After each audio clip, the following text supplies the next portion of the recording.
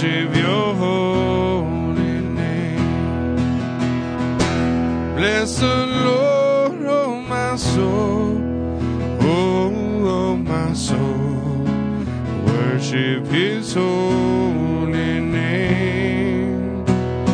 Sing like never before, oh my soul, worship your holy name. Worship your holy name. Worship your holy name. Father God, we just ask that you would meet us here, Lord.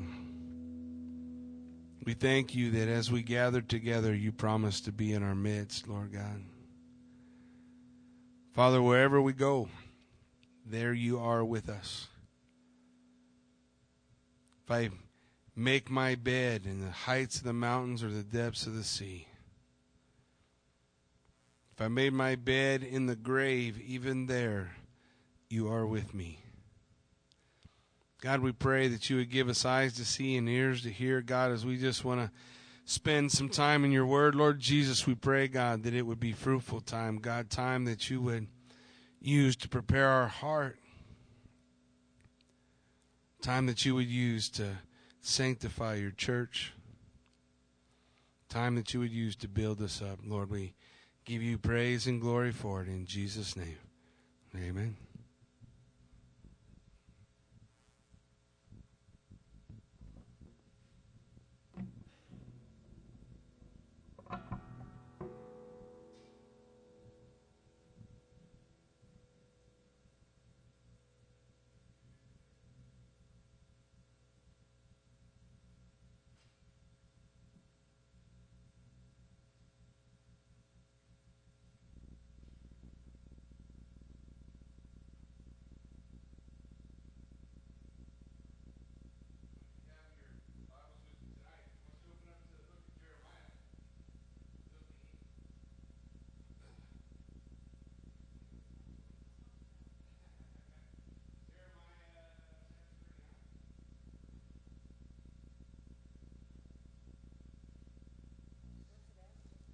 Jeremiah 38.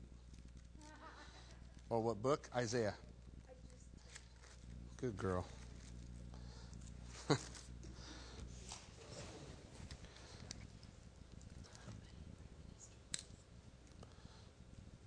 Okay. I am now. All right. Jeremiah chapter 39 is, I don't know what you call it, the low point for Jeremiah. Jeremiah chapter 39 is the day all the things God said was going to happen, happened. It's kind of like for 2,000 years, people have been talking about the return of Christ. Word declares that he's going to come back, that he'll set up his kingdom, and when he does, the time of judgment will come with him. And Peter said, in the last days, scoffers will come. And they'll say, where is the promise of his coming? For since the fathers went to sleep, all things continue the same until now. But Peter says, but the Lord is not slack concerning his promise, as some count slackness. But he's long-suffering, desiring that no one would perish. Whenever we come to chapters like chapter 39, my encouragement to you would be, before you read it and before you listen to the judgment that came, you need to hear the heart cry that went out first. You know, the one that said, turn, come back to me, get off that road, there's no bridge. If you keep going, you're going off the edge. For time infinitum, God's people have been bringing at one time or another the promise, two promises. One primary promise of salvation. God is able to save and willing to save to the uttermost. The great old dead guys who used to preach, used to say God is able to save from the guttermost to the uttermost. He's able to take us from anywhere we are and bring us. And that's God's desire. That's what Peter said. Peter said he's not slack concerning his promise, but long-suffering. He doesn't want anyone to perish. But a lot of people will read the sections that deal with God's judgment, and they'll forget about the 400 years of God reaching out with mercy before. Forget those things. In Jeremiah chapter 39, you don't have to look back very far. Just one chapter. So as we begin, let's be reminded about what God said to Zedekiah the king. In chapter 38, just to your left a little bit, it says, "And Zedekiah the king said to Jeremiah, I am afraid of the Jews who have defected to the Chaldeans, and they'll deliver me into their hand, and they'll abuse me. But Jeremiah said, they will not deliver you. Please obey the voice of the Lord I speak to you, so it will be well with you, and your soul will live." It always blows me away to see the creator of the universe begging men to change.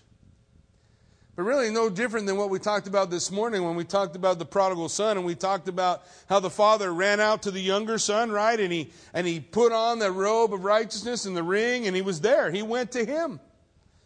And the same way with the elder son, the elder brother. He's outside, he won't enter into the feast, but who went to him? The father went out to him too. And what does he do? He pleads with him. Come in. Come in and be a part. Come in and join in the beauty of the feast. God's not pushing anybody out. He's asking them to come. So he laid out for Zedekiah. Just listen to what God said. Listen, all God wanted Zedekiah to do was surrender. Look at verse 21. But if you refuse to surrender, this is the word of the Lord he has shown me. All the women who are left in the king of Judah's house will be surrendered to the king of Babylon's princes. And those women will say, your close friends have set upon you and prevailed against you. Your feet are sunk in the mire, and they have turned away again. So they shall surrender all your wives and your children to the Chaldeans, and you will not escape from their hand, but shall be taken by the hand of the king of Babylon, and you shall cause the city to be burned with fire. Zedekiah, give up, and it will be well with you. Continue to fight, and you're going to lose it all. Well, Jesus said it like this. If you seek to save your life, you'll lose it. But if you lose your life for my sake, you'll find it. The idea being that simple call of God to surrender ourselves, to surrender our rights, to surrender our desires, to surrender our dreams. Not that we can never pick those things up again, but that we bring all those things captivity in Christ. We bring it all to Him. It's for Him. I give everything I am to the Lord because of what He did for me. Because of what He's given for me. Because when nobody in this room would have given me a plumb nickel, nobody. You knew me back then, you would not have even given me a sideways glance. But Jesus met me in the gutter. He was there. All the way to the pigsty. Rolling around in the mud. And He said, I'll die for you. I'll give you a way back. When somebody loves you like that, how do you not respond in kind? How do you not respond with love to Him? And that idea, that concept of loving Him simply means whatever dreams I had were dreams He gave me in the first place. So I bring them into Christ. And it's in Him they'll find their fulfillment. Listen, we, every one of us, you, me, every human being on this earth is an exile. Every single one of the human beings on earth is looking for something they can't find. And nothing satisfies. The Bible says that man was created for the garden. In case you haven't looked around, this is not it. From the time of Adam and Eve, man has been exiled from the garden. And ever since, he's tried to make his home here. Remember what Abraham said? He searched for a city that had foundations, whose maker and builder is God, a place that was lasting and real. But nothing here satisfied. That's why when he and Lot talked about which way they should go, when they're dividing their herds, Abraham said to Lot, you pick first. Why could he say that? Because Abraham knew it didn't matter where he went. This place is not my home. Whether I only get the desert or whether I get the best fertile ground, doesn't matter. This isn't it. We are all exiles who long for home. And we search for that home two ways, right? Either an outward expression of gratifying our flesh or an inward expression of satisfying self. One can look better on the outside than the other, but both are miles from God. We're all exiles. And to every one of us, God says what he said to Zedekiah, surrender. What are you fighting for? What is it you hope to gain?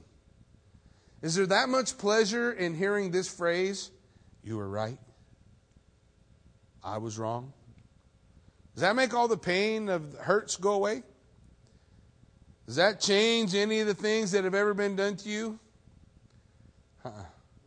Won't make any difference. None of that makes any difference.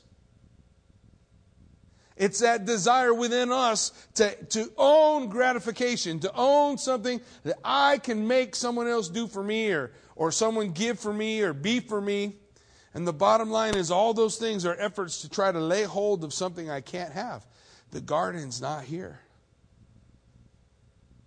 And you're never going to find it apart from Christ.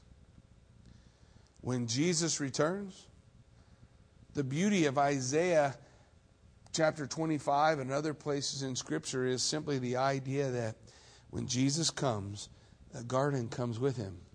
He makes a new heaven and a new earth and a new Jerusalem for his bride to dwell in. It's our home. Well, no matter how we look for it here, no matter what we look for it in, we will not find home apart from Christ. He says, you are strangers in a strange land, pilgrims, until the time we see him face to face. We are exiles. The question to Zedekiah and the question to you and I, will you surrender? I love how many times I go through the Bible and God gives us two choices. When you see the giving of the law, the Lord lined up the priests on Mount Gilboa and another mountain. You remember the other mountain, John? Me neither. There's another mountain. Maybe it'll come to me. And they line up on these two mountains and a great valley in between them. The children of Israel are down there.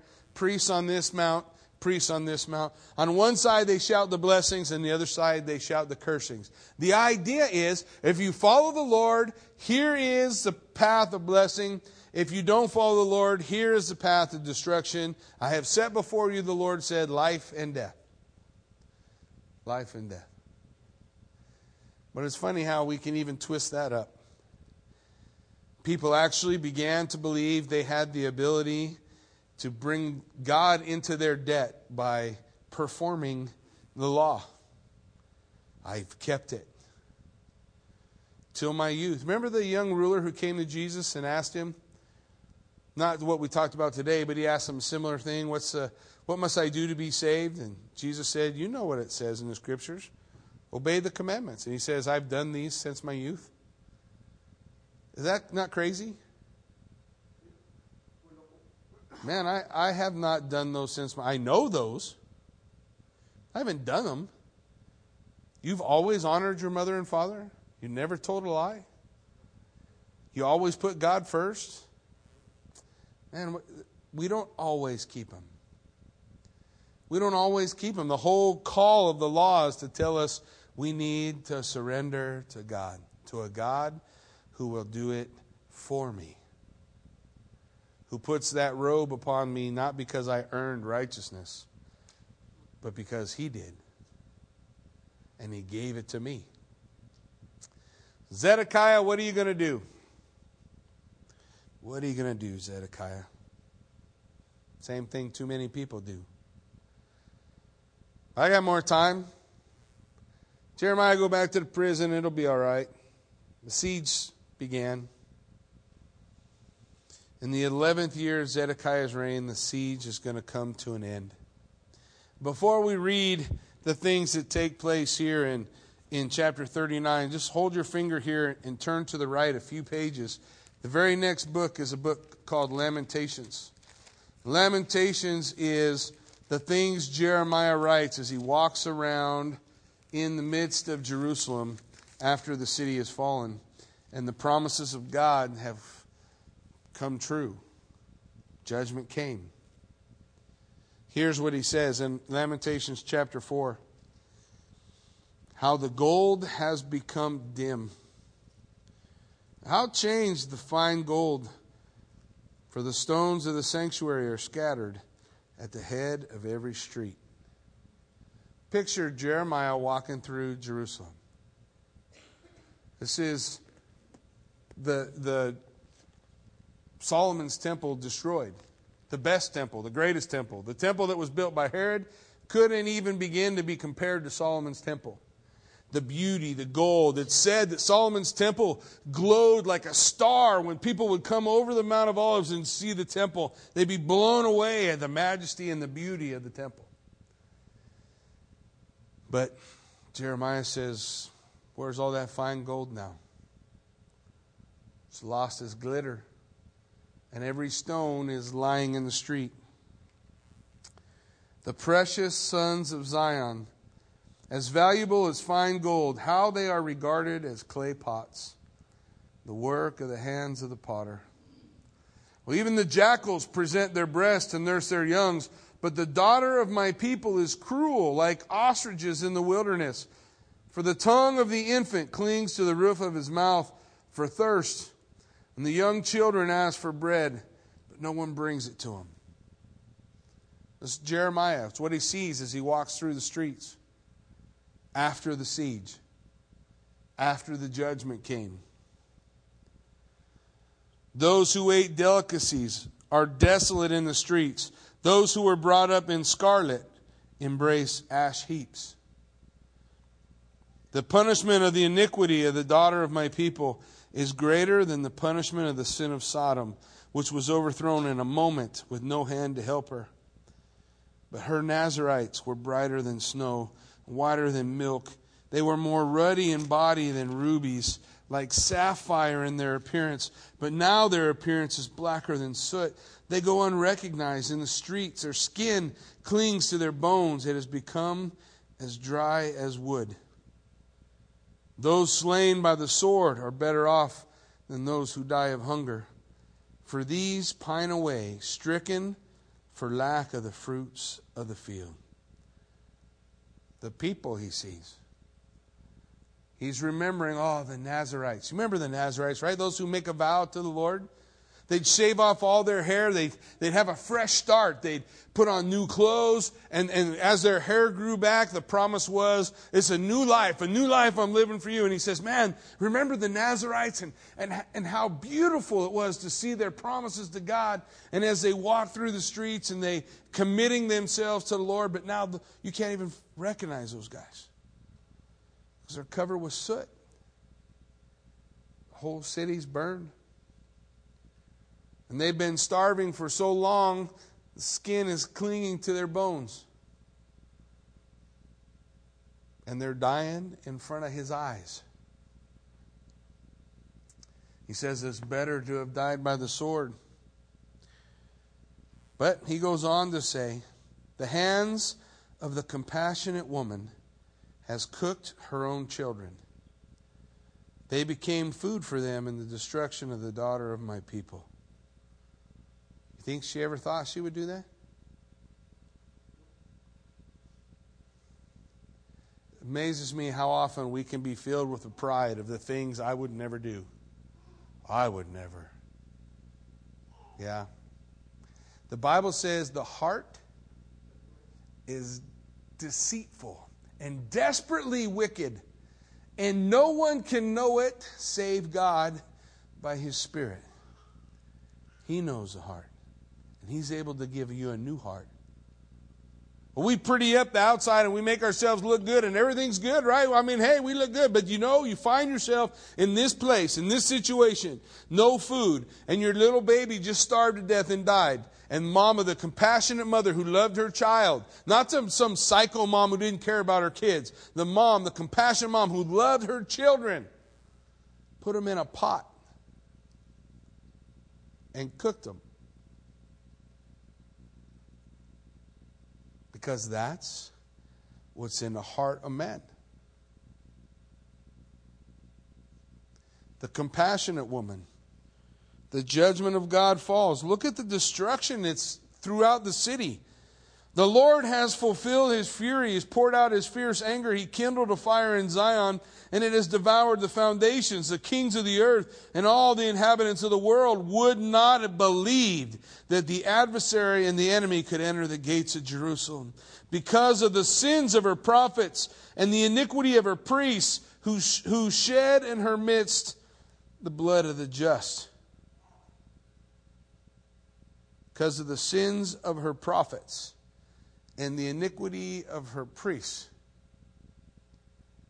Hey, God didn't bring the destruction upon a nation because the people who were lost stayed lost. He brought destruction because the people who should have known continued in rebellion against Him, the prophets.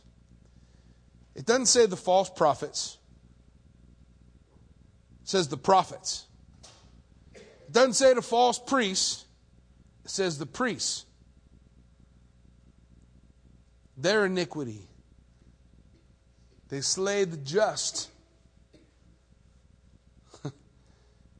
Actually, they got tired of offering sacrifices to the Lord. So they offered their children instead.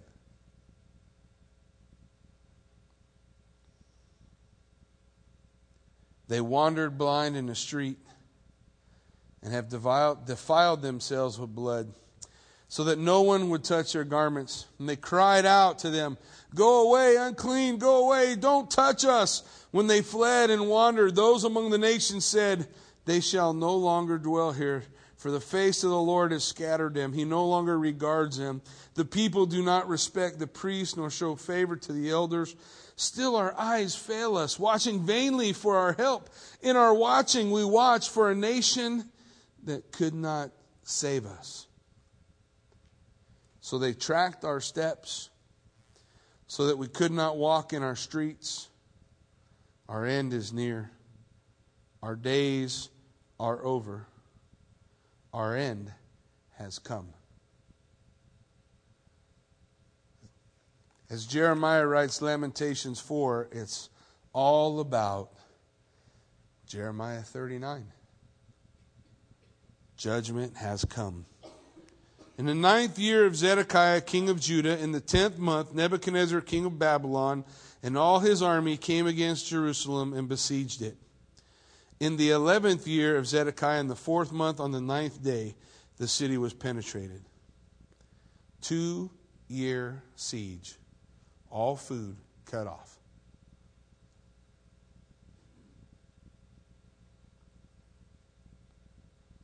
Then all the princes of the king of Babylon came in and sat in the middle gate.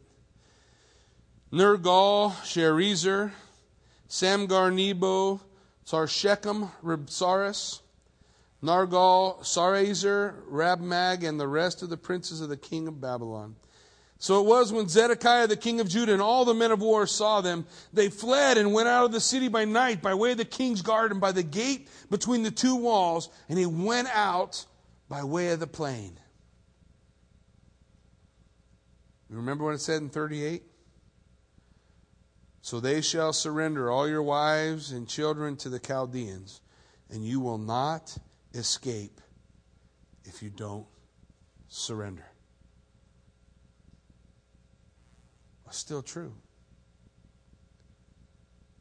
If we don't surrender to God, we will not escape judgment. And judgment will be righteous and true. It will be what we deserve for who we are.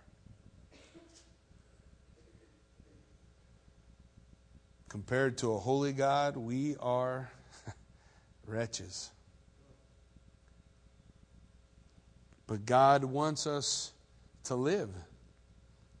So He holds in one hand salvation. Here, just take it, surrender.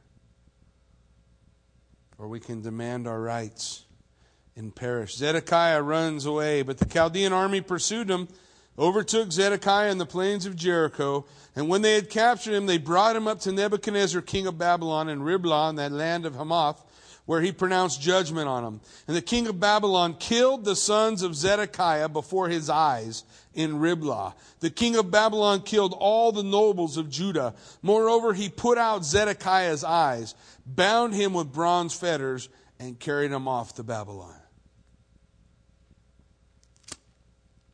Wonder how long during that time Zedekiah heard God plead, please, Zedekiah, give up. Give up and the whole city lives.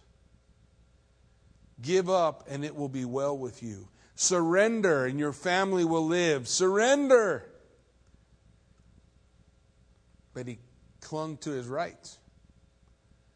I'm the king. I don't have to do anything anybody says. I'm the master of my own destiny. No one has a claim over my destiny and my choices. I will do what I want to do. I'll make the choices I want to make. Amen. So be it.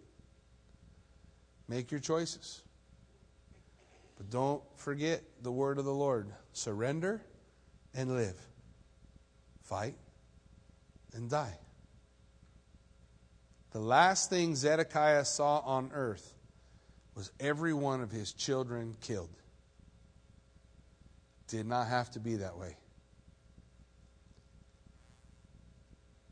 But our choices have consequences, don't they? The decisions we make, they carry ramifications. The choices we make. That's why the Scripture tells us that in all our ways acknowledge Him. Go before the Lord. God, guide me, that I make a good choice. Because I don't know whether I go out the driveway of the church if I should turn left or right. But God does. He knows my every step. And He wants to show me. The will of God is not some carrot He dangles out in front of us and says, you can't really know this. He wants you to see it. He wants you to know it, but to know it, you must surrender. You have to lay down your arms and stop the battle. You have to recognize that when I surrender, I am wholly His. Lock, stock, and barrel. That means He can do anything He wants with me. Now, we got a problem with that. What if He wants to do hard things? What if the road laid out before us is a difficult road? The Bible says He'll give you the grace you need to endure, the strength you need to overcome. He'll give you everything you need to be His hands and feet. But it requires a surrender of my will, just like Jesus showed us in Gethsemane.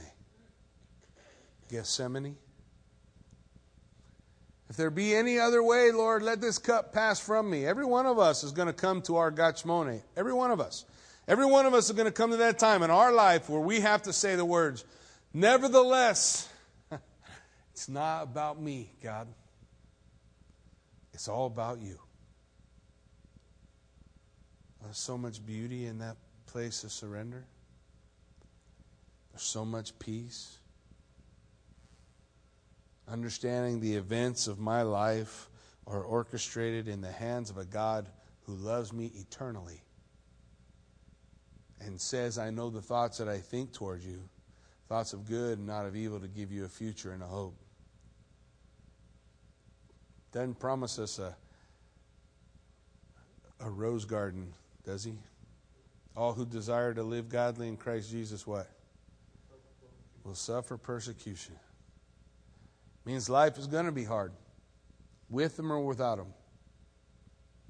Without him, you sit in the seat of Savior. With him, he does. Surrender, Zedekiah. The last thing he saw on earth was the death of all his children. Didn't have to be that way. It doesn't have to be that way. But Jesus said, if any of you would come after me, he must deny himself.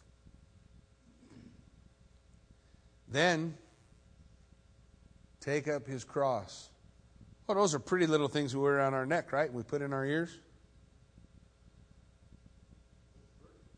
The cross is a method of utter destruction.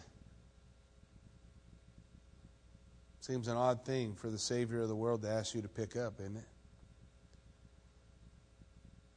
But I must decrease and he must increase. I must put to death my flesh every day. My flesh doesn't want anything to do with the Lord. I'm just like Jacob. I'm a man with two natures. Remember Jacob, right? His name meant manipulator. His whole life he was a manipulator, ripped people off, did whatever he needed to do to get by. But one day he came face to face with God, and God gave him a new nature and a new name. You remember the new name? Israel. Governed by God. Prince of God. Wow. The manipulator became a prince of God. And you look through the life of Jacob and you know what you discover?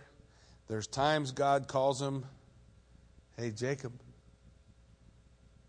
And there's times God says, hey, Israel.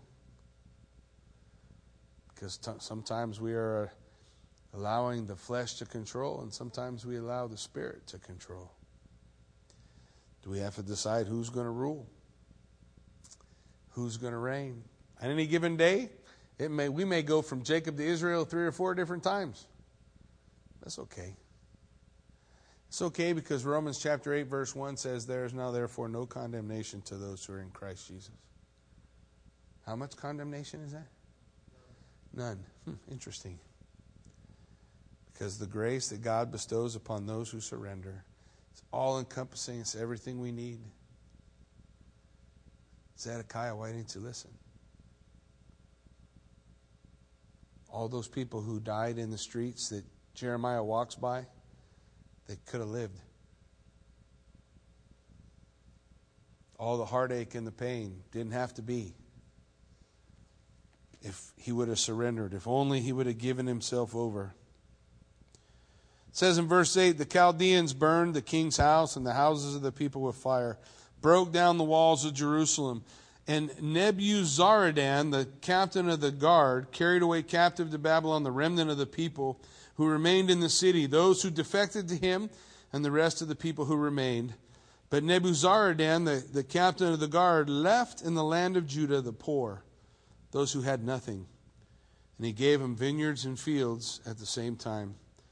When Nebuchadnezzar, king of Babylon, gave charge concerning Jeremiah to Nebuzaradan, the captain of the guard, saying, take him, look after him, and do him no harm, but do to him just as he says to you. So Nebuzaradan, the captain of the guard, sent Nebushashban, Rabsaris, Nergal, Sherazar, Rabmag, and all the king of Babylon's chief officers. And they sent someone to take Jeremiah from the court of the prison, and committed him to Gedaliah, the son of Ahikam, the son of Shaphan, that he should take him home. So he dwelt among the people. It's interesting, God still took care of Jeremiah. I read about Jeremiah and Nebuchadnezzar saying, hey, take care of Jeremiah. Makes me wonder. Oh, Nebuchadnezzar's no stranger to the prophets. At about this time, he has a right-hand man. You know his name? You do. His name's Daniel. Running around at the time of Daniel, while Daniel's there in the king's palace with Nebuchadnezzar, ultimately going to lead him to a relationship with the Lord. There's another guy in the streets of Babylon. His name's Ezekiel. And back in Jerusalem is Jeremiah. No stranger to the prophets. He says, find Jeremiah, take care of him. Take care of him. Make sure he's watched after. Make sure he's taken care of. Make sure everything's going to be okay with him. And we'll see that for the most part, that's how it happens. But it doesn't stop from breaking Jeremiah's heart. They called Jeremiah the weeping prophet because of chapter 39. Because nobody listened. Because no matter how many times he said, surrender to the Lord, they wouldn't do it. And judgment came.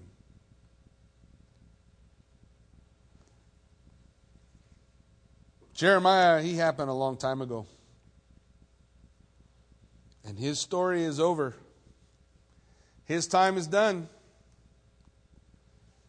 But Jesus came, and the last thing he said to the church was, go therefore, make disciples of all men, baptizing them in the name of the Father, the Son, and the Holy Spirit. He called us to continue the message of Jeremiah. Surrender. Repent. Follow the Lord in obedience and baptism.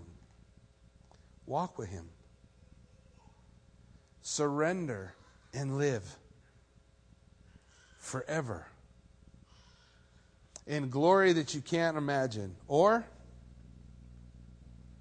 cling to your own rights. Seek to save your own life. And watch it like water slip through your fingers. I often wonder if Jeremiah could walk the streets of our city today, what he would think. I wonder if the burden, they say, for the lost that he had, I wonder if he sees it on us.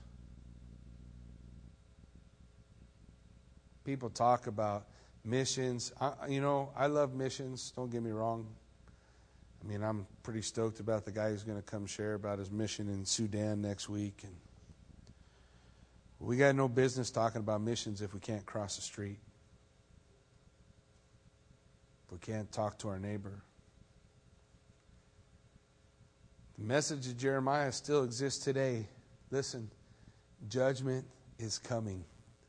The wrath of God is going to be poured out on this earth. And whatever we read about in Jeremiah will pale in comparison to what will happen to those who don't believe, who don't receive. Well, how can they know if we don't tell them? How can we tell them if we're not sent? We get wrapped up in a lot of things in life. Me too. I like stuff. But only one thing really matters. I remember I used to think evangelism was a hard thing, and, gosh, we probably need to lead someone to the Lord every week to make a real difference. That's not true. If every person in the church led one person a year to the Lord, the world would be changed in no time. Well, that's not too much of a job, is it? One person a year?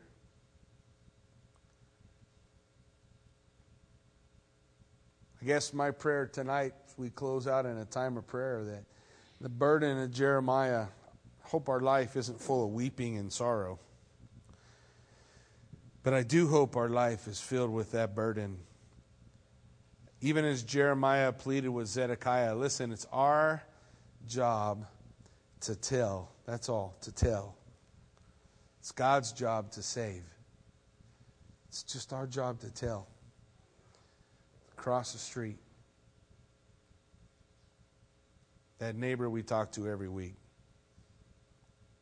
We can talk to him about the Lord. Invite him to church. Tell them Jesus loves them. So as we pray tonight, as we close out, I just invite you, the Lord lays a prayer in your heart. I invite you to pray with us.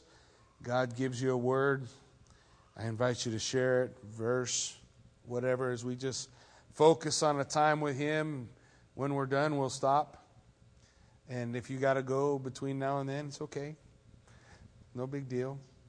We just invite you to hang out with us and have some time before the Lord, quiet time in His presence, and see how God will charge us as we go from this place. Let's pray. Heavenly Father, Lord God, we thank you. Thank you for an opportunity to study your word. We thank you for an opportunity to hear the call, Lord God, to go. Father, I just pray, Lord, that our hearts would just be penetrated with a desire to see elder brothers and younger brothers